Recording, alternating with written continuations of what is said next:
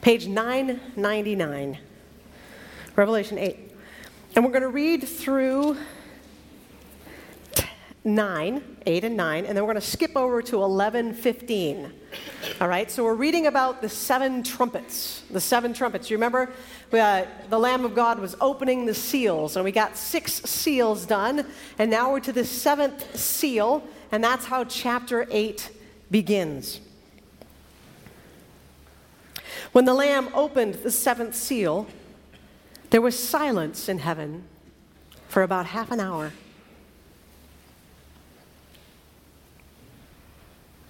And I saw the 7 angels who stand before God, and 7 trumpets were given to them. Another angel with a golden censer came and stood at the altar. He was given a great quantity of incense to offer with the prayers of all the saints on the golden altar that is before the throne. And the smoke of the incense with the prayers of the saints rose before God from the hand of the angel. Then the angel took the censer and filled it with fire from the altar and threw it on the earth. And there were peals of thunder, rumblings, flashes of lightning, and an earthquake. Now, the 7 angels who had the 7 trumpets made ready to blow them. The first angel blew his trumpet, and there came hail and fire mixed with blood, and they were hurled to the earth. And a third of the earth was burned up, and a third of the trees were burned up, and all green grass was burned up. The second angel blew his trumpet, and something like a great mountain burning with fire was thrown into the sea. A third of the sea became blood. A third of the living creatures in the sea died, and a third of the ships were destroyed. The third angel blew his trumpet, and a great star fell from heaven, blazing like a torch, and it fell on a third of the rivers and on the springs of water. The name of the star is Wormwood.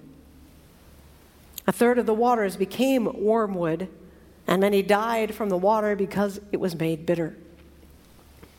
The fourth angel blew his trumpet, and a third of the sun was struck, and a third of the moon, and a third of the stars, so that a third of their light was darkened.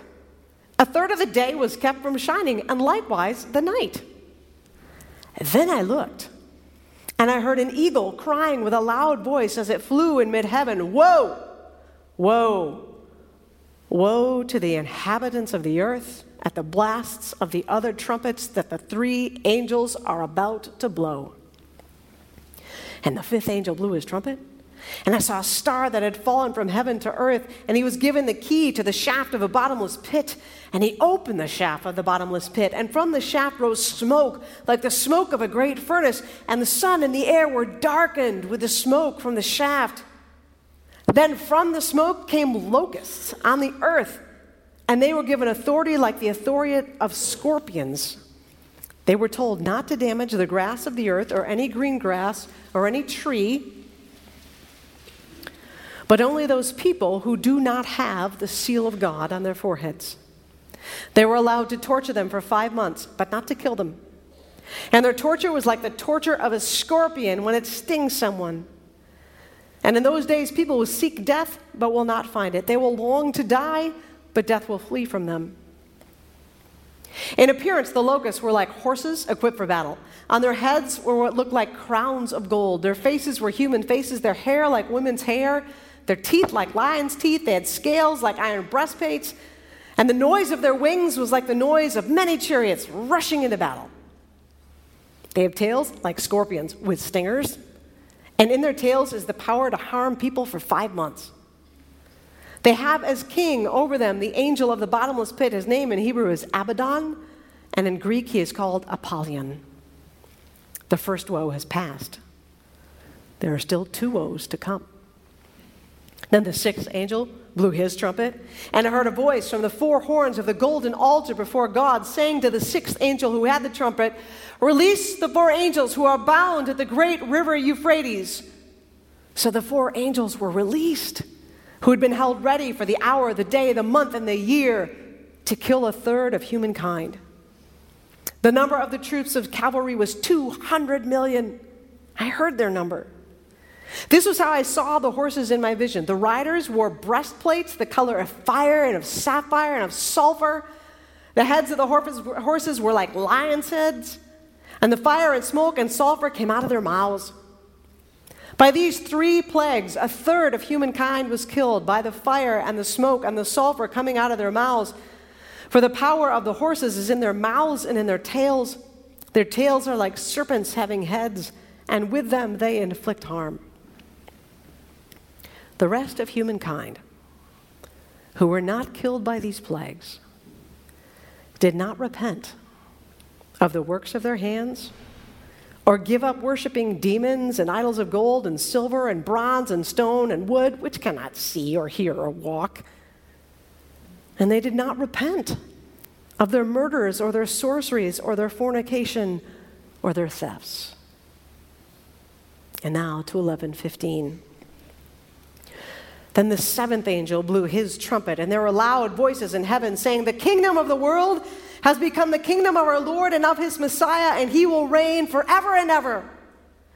And the 24 elders who sit on their thrones before God fell on their faces and worshiped God, singing, "We give you thanks, Lord God Almighty, who are and who were, for you have taken your power and begun to reign.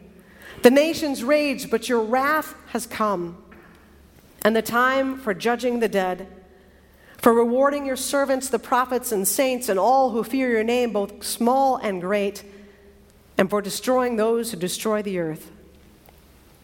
Then God's temple in heaven was opened, and the ark of his covenant was seen within his temple, and there were flashes of lightning, rumblings, peals of thunder, an earthquake, and heavy hail. This is the word of the Lord.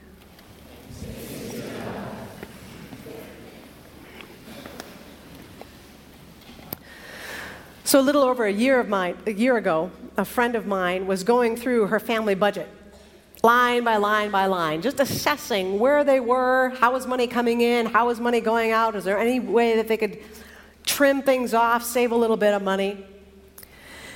And she noticed with some alarm that there was a repeated withdrawal of $20 about every week or so. Just again, and she didn't know what it was for. And it went to the same place over and over and over again. And she thought, someone's just chipping away at our account. They're not taking enough to really make us notice or panic, but just a little bit, a little bit, a little bit. So she called her husband and she said, "Hey, I need you to check on this because I don't know what's going on with one of our accounts. You need to take a look at it." And he said, "Sure, I'll take a look at it and we can talk about it when I get home." She said, "Great." So he walks in the door, he gets home, and she says to him, "Hey, did you take a look? Did you figure that out?" And he went, "Uh-huh." And she said, "What is it?" He said, "Well, I had my Starbucks card on auto renew, so every time I ran out of money, it just automatically put $20 back on." And they went through and they had found that for over a year, he had been spending almost $100 a month on Starbucks.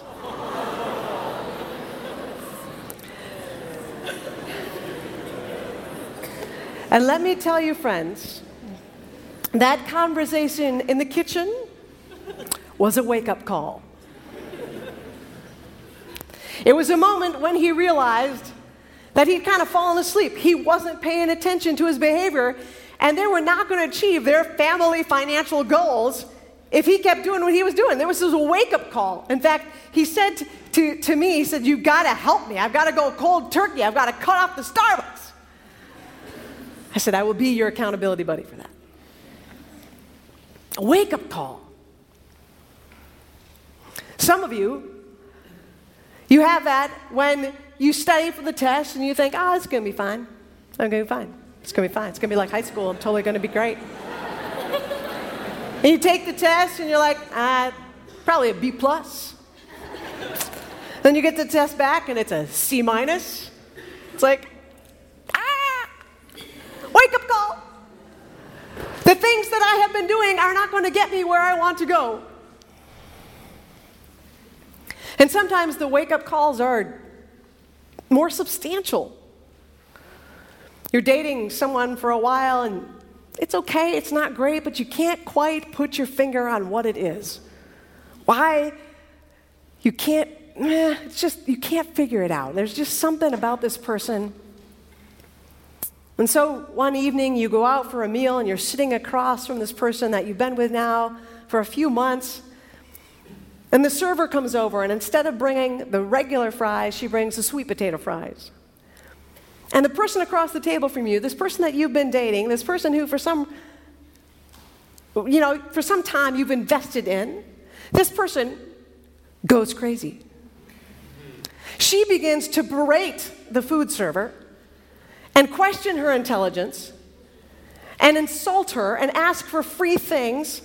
And you're sitting across the table looking at this person thinking, this is a wake-up call. This is not a person I want to spend any more time with. I need to change. Or sometimes you wake up in a place and you don't know where you are, and you don't know what happened the night before. And it's not the first time this has happened. But you suddenly realize that it has to be the last. It's a wake-up call. A call that says if you keep living the way you're living, if you keep doing the things you're doing, if you keep choosing the things you're doing, you are not going to be the person you want to be. Revelation 8 and 9, it's a wake-up call. The 7 trumpets blow as warnings. The wrath of God is coming, and this is what it looks like. It looks like hail, and it looks like darkness, and it looks like locusts, and it looks like your worst nightmare coming true. If you know something about the Old Testament, you may have picked up in Revelation 8 and 9 echoes of the 10 plagues in Exodus. For those of you who don't know that story, the Israelites were enslaved by the Egyptians, and they cried out for relief. And so God sent Moses. And Moses went to Pharaoh, the king of the Egyptians, and he said, hey, let my people go. And Pharaoh was like, no. We want to go worship God in the desert. No, that's not going to happen. This is my labor force. I'm not letting them go. And so then God sent some plagues. Turns the Nile River to blood, and then there's like frogs, and then there's flies, and gnats, and locusts, and darkness. And the final plague, because Pharaoh this whole time has said, no.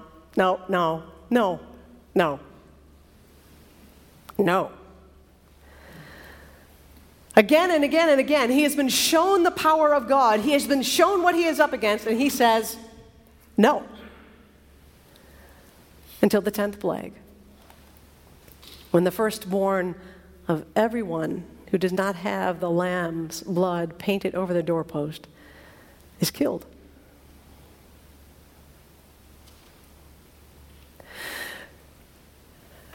The plagues are echoed here intentionally to show people what the power of God looks like. What does the wrath of God look like? What does it look like when God pulls out all the stops and says, I'm going to show you who I am and what I am capable of? And the goal, just as it was in Exodus, the goal is to turn people's hearts. The goal is to turn toward repentance. That's the goal. And we know that because even in God's justice, even in his judgment, there is mercy. The one evidence of mercy is that there is a group of people who do not experience the wrath of God. Did you notice that? They're the ones who are marked with a seal on their foreheads. And if you were here last week, we learned that the 144,000, those who are marked with the seal, that represents the church of Jesus Christ through all time and place. Everyone who has called on the name of the Lord Jesus are marked with a seal. And they are protected from the wrath of God. The other sign of God's mercy is that he limits the impact of the pain. Did you notice that? It's a third of this and a third of this and a third of this. Do you think that God was like, well, I got to kind of conserve resources here. Let's do a third here. All the grass can go, but like a third of the trees. No. He's doing that because he wants the other people to pay attention. He wants them to have a wake-up call. And think, the life I have been living is not going to get me where I need to go.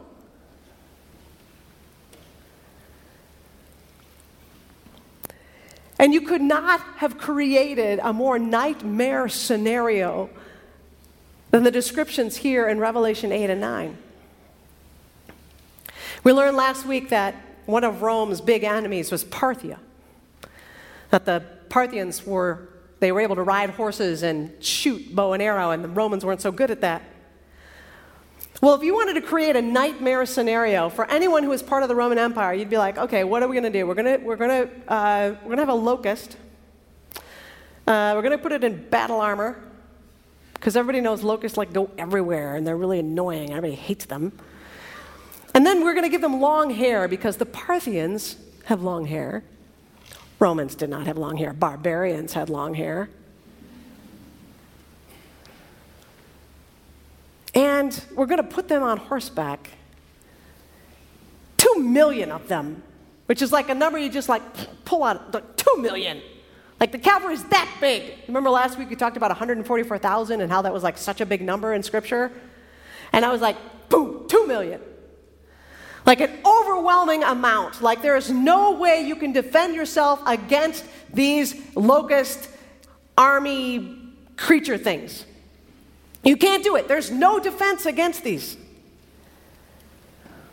And there was a border that most people honored between Rome and Parthia. It was the Euphrates River.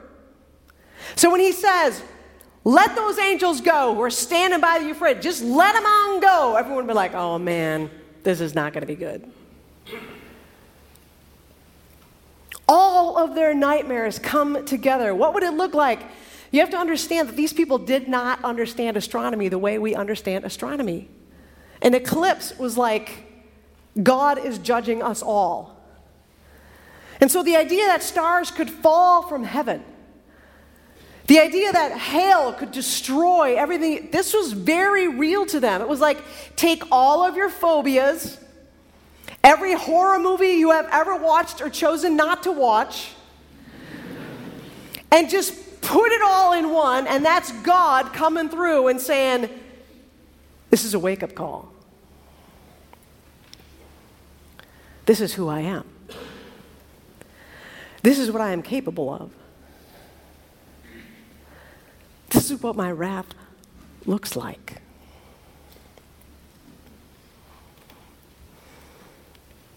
So all of this has happened. This nightmare scenario is going on.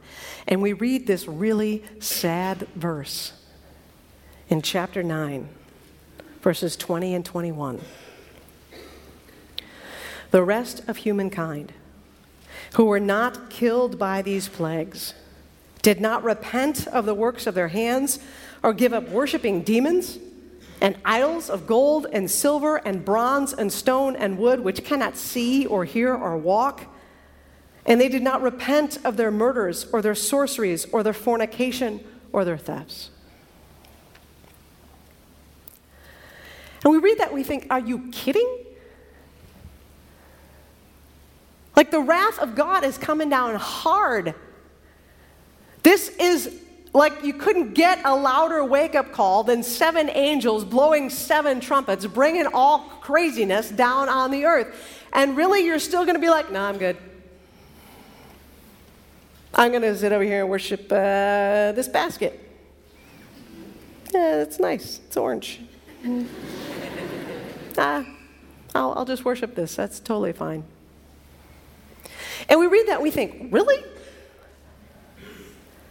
The God of heaven and earth has just shaken the foundations of the world, and you're like, eh.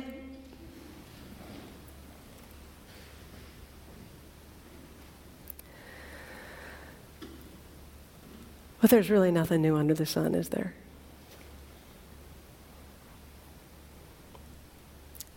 So we do the same thing.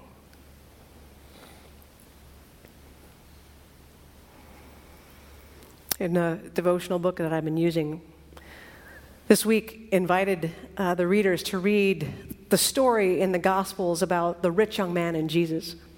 Some of you know this story. There's this really rich man who goes to Jesus and he says, Jesus, I want to be on your team. I think you're doing awesome things. I'm in. What do I have to do? Where do I sign up? Where do I get the jersey? I'm excited. And Jesus says, oh, fantastic. Here's what you got to do. No big deal. Sell everything you have. Give the money to the poor. And then come on over. We'll embroider your name right on the back. And the gospel writer says the man went away sad because he had so much. And the question that the book asked was, what are the things that keep you from following Jesus? And it invited you to list them. What are the things that keep you from following Jesus?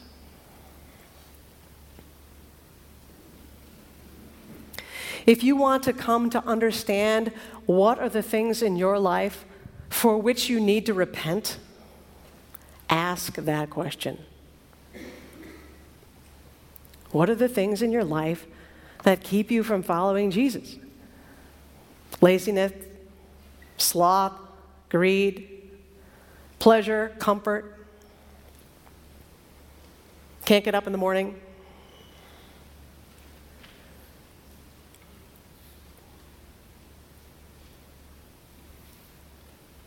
If you want to figure out how close we are to these people, just spend some time right there. But don't stay there. Don't get stuck there. I had a student who came to me this week because there was something churning up in him that he needed to confess. He said, I just need to say this out loud to another person. And so in the Campus Ministries offices, we have a little litany of confession that we walk through with anybody who comes in our office and just wants to confess. And we remind about the truths of Scripture, and we remind about if you confess your sins, God is faithful and just and will forgive your sins and cleanse you of all unrighteousness. And we went through that litany together, and he just felt a load lighter. Because he had figured out one of the things that was keeping him from following Jesus, and he decided to say, I'm not going to let that thing be there anymore. I'm going to name the thing and talk to somebody else about the thing and get rid of the thing. Because a follow-up question to what is keeping you from following Jesus is, what attracts you to following Jesus?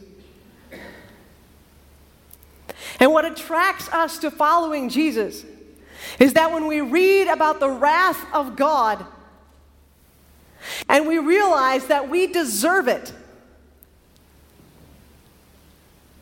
we remember that Jesus stepped in and took it.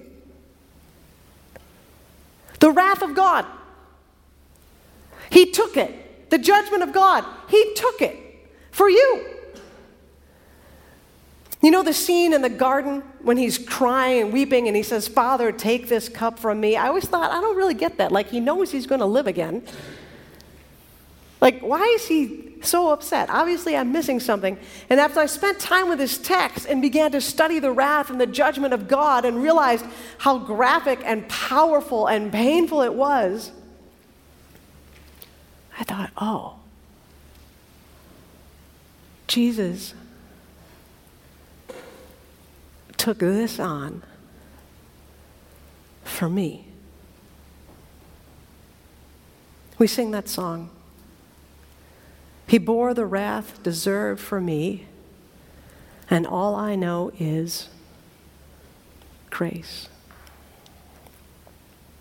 What attracts me to following Jesus? Grace.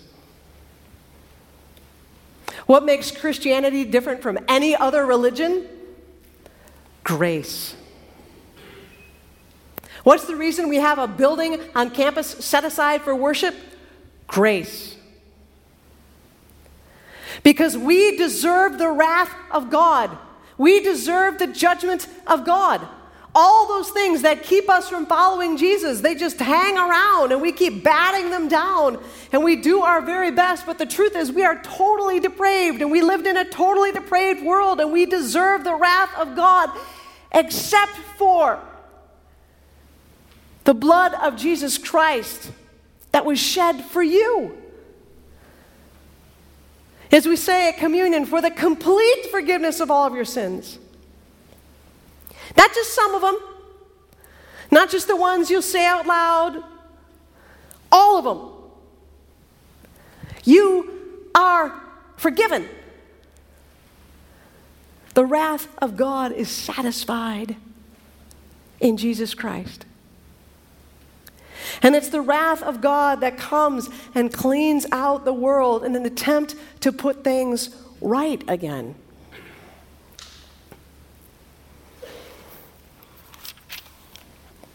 Did you notice something interesting at the very beginning of chapter 8? If you look at 8 verse 3, you have an angel with a golden censer who comes and stands at the altar. And then it says this, he was given a great quantity of incense to offer with the prayers of all the saints on the golden altar that is before the throne. And the smoke of the incense with the prayers of the saints rose before God from the hand of the angel. Then the angel took the censer and filled it with fire from the altar and threw it on the earth. And there were peals of thunder, rumblings, flashes of lightning, and an earthquake. And that's what kicks off the blowing of the trumpets. The prayers of the saints. When we cry out, how long, God? How long do I have to carry this betrayal with me? How long will this injustice reign? How long, God, until you come back and put things right? Those prayers are taken together and God says, now. And that's why, did you notice that his name changes in chapter 11, verse 17? We give you thanks, Lord God Almighty, who are and who were. What did we lose? Who is to come. That's because he is begun. He has begun to reign. He has begun the work. He has begun to respond to the prayers of the saints who cry out for justice, who say, come, Lord Jesus, make your world right. Put it right again, please. Come, Lord Jesus. And God says, okay. And the wrath of God cleans things out and begins to make things right again. Because as much as you hate cancer, and you hate racism, and you hate sexual abuse, and you hate sexual assault, and you hate mental illness, and you hate thieving, and you hate fornication, as much as we hate those things, God hates them more. God hates them more. That's the wrath of God. It is against those who are destroying the earth in any form that it takes. It is against those who promote pornography. It is against those who promote sexual license. It is against those who steal in whatever way it happens. It is against those who kill, as the Catechism says, whether that's in thought, look, word, or gesture. Whatever you hate, whatever makes you cry out to God, whatever you ask him to put right, he is more angry about that than we are. And it is that wrath that moves ahead and says, we will clean this out. We will purge this place because there is a new heaven and a new earth that is coming. And evil and good will no longer be tolerated in the same place. And that is why, my friends, we cling to grace. Because without the blood of Jesus Christ, without the Lamb of God who takes away the sin of the world, we would probably hit the snooze button on the wake-up call.